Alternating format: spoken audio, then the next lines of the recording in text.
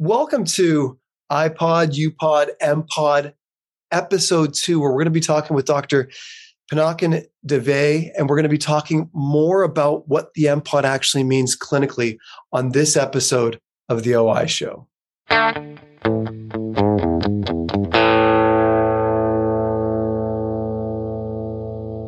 Pinakin, welcome back, and thank you so much for all the information on the new science. I think the new handheld device is going to be very, very interesting because I think it's just going to, for lack of a better way to describe it, it's going to be more accessible to more clinicians. It's not going to be competing for real estate, and it's going to be easy to use on the fly. So if we see someone that we want to measure, we're going to be able to measure it. But saying all of that, why is MPod an important measurement for us to have in really the contemporary eye care practice? Thank you again for having me. So macular pigment optical density is a biomarker. Simply put, meaning a suboptimal level of macular pigment could indicate risk for certain disease states, and it is one of the alterable or changeable risk factors, meaning if you have a low amount of it, and if you actually manage to increase the amount in your body, then the risk declines. A simplest analogy to put, there are various risk factors for glaucoma, but the one alterable risk factor is intraocular pressure. You can lower IOP and expect people's progression in the disease to change.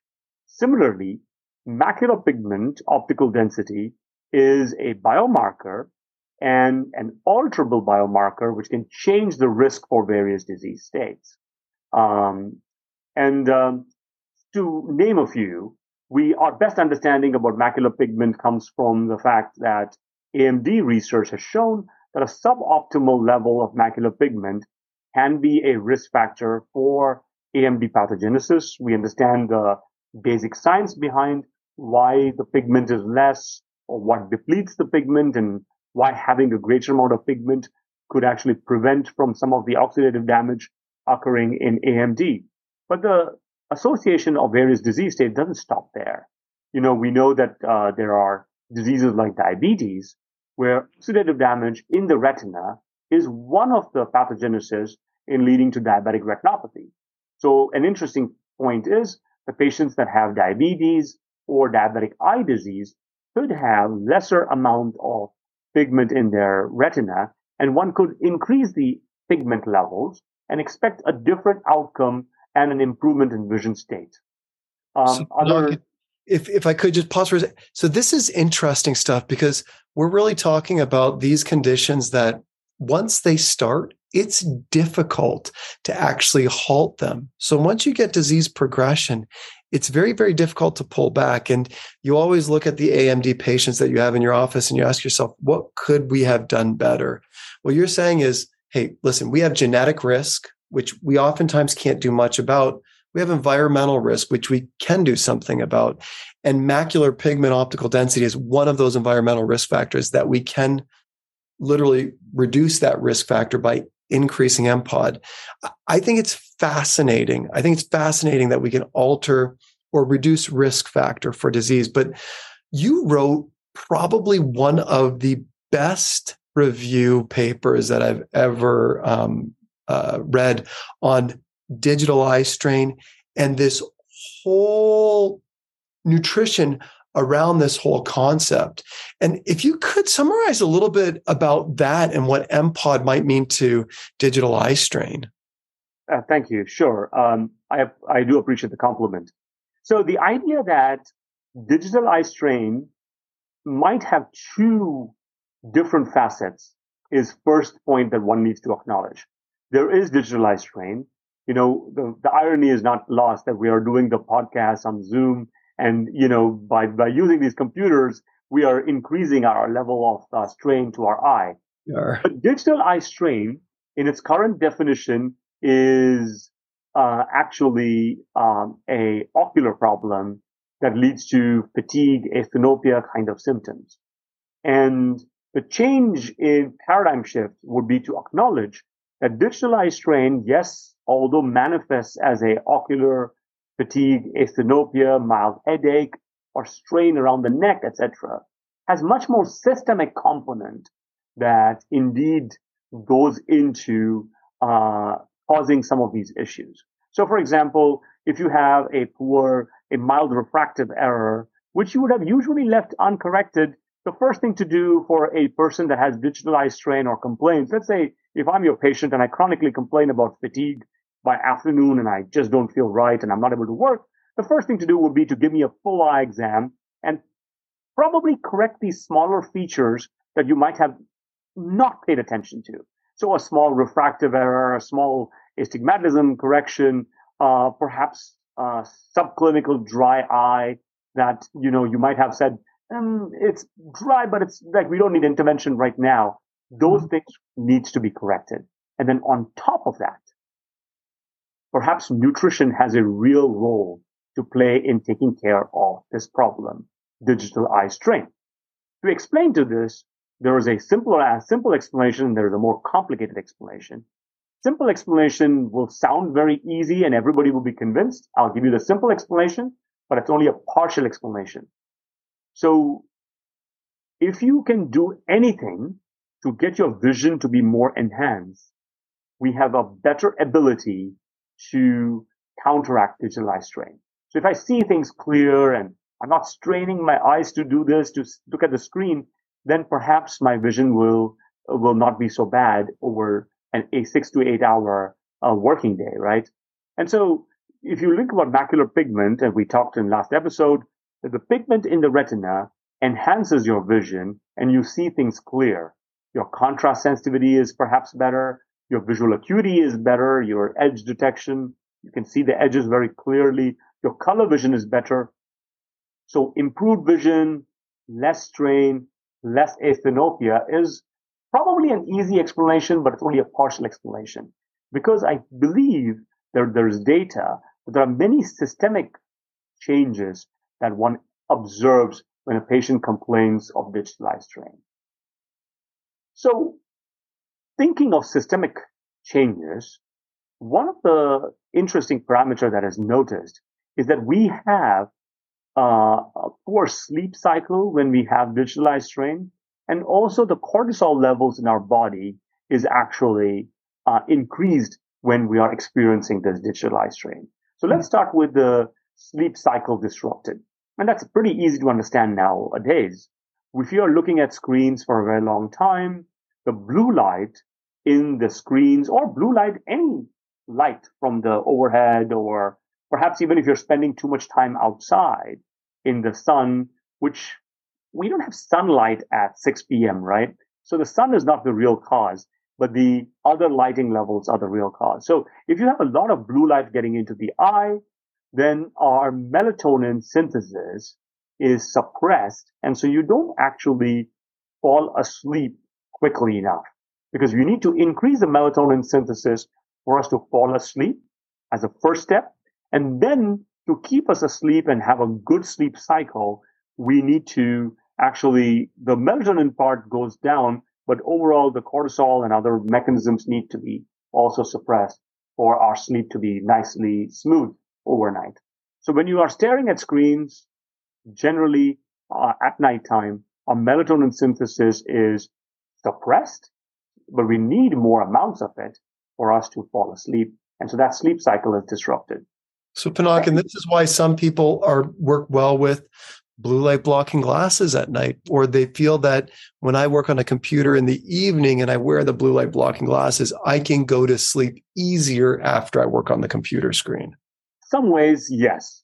Although the blue light blocking glasses has some very contradictory literature, given that the blue blockers may not be blocking the blue spectrum as a whole, and the amount of blue light it blocks might be very little, and it may be a placebo effect. But yes, you are correctly pointing out that the blue blocking may be helping some people. But think of your macular pigment as your eyes' internal sunglasses. It is blocking the blue light, right, in your retina, and allowing it to be present to a certain level to wake us up in the morning if need to. So we're not blocking the entire spectrum, but your body knows how to take care of itself. We don't need to put an extra pair of glasses or extremely tinted yellow looking lenses that almost, is not appealing. We just need to eat better, have a higher level of pigment in our retina. And when things don't work, perhaps supplements might be a very systematic way to control the amount of pigment in the retina. So in the blue blocking realm, I'd say that let your eye allow the light to go in, just have internal protection against blue light by having a good macular pigment present. So, Pinakin, would you put that in the realm of a practitioner looking to provide better outcomes for people with digital eye strain? Is macular 100%. optical density, in your opinion, something that we should be measuring and should be optimizing for these patients? So, everybody is up in arms and happy about AI, right? They're all excited about artificial intelligence and Chat GPT. Well, guess what? Not Chat GPT, but artificial intelligence helped us identify M as one of the biomarkers that one can actually measure. And if you have a lower level of macular pigment, optical density, you have greater chances of digital eye strain or fatigue.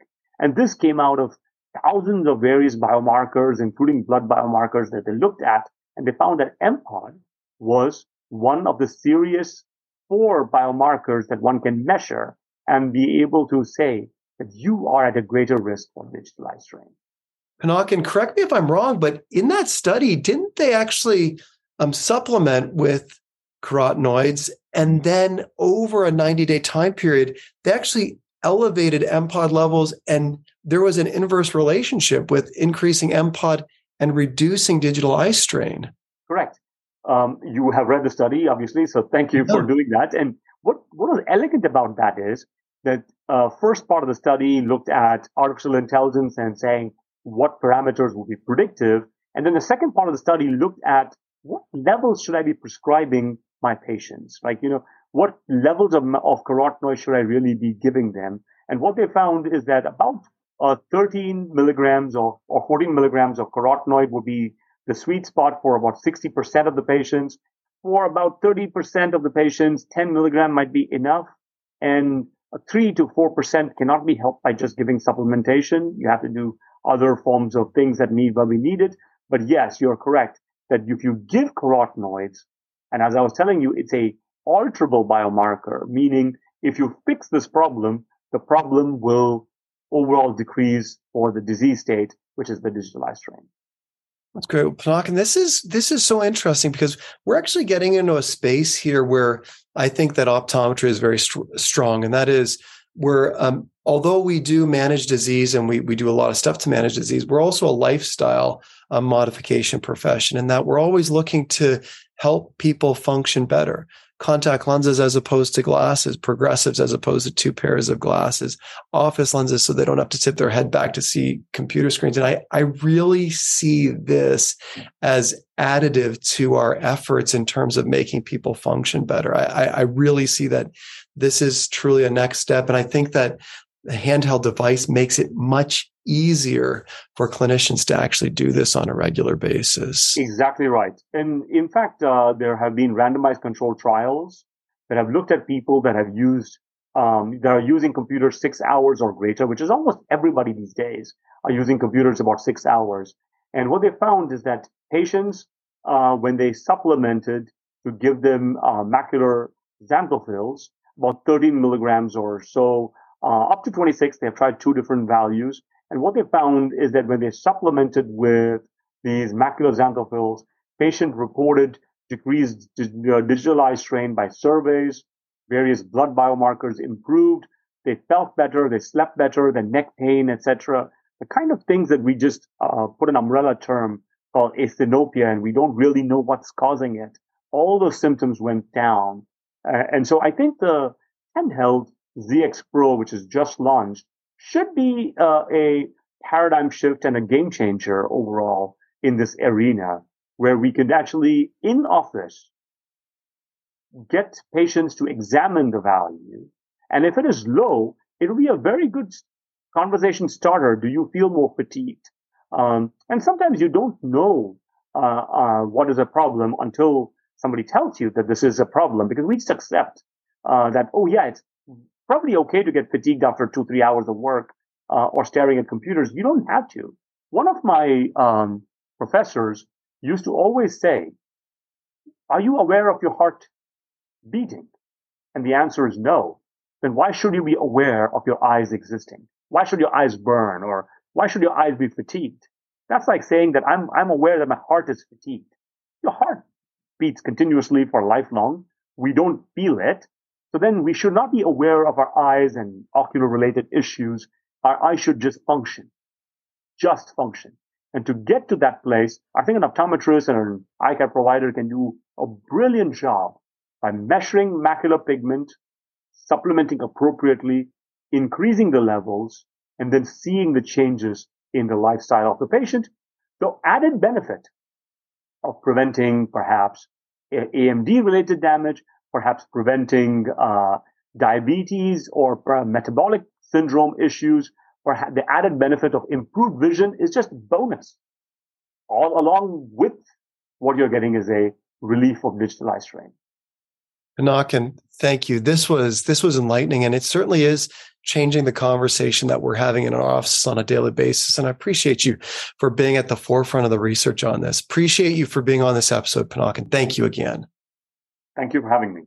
And thank you all for joining us for this episode of the Optometric Insights Show.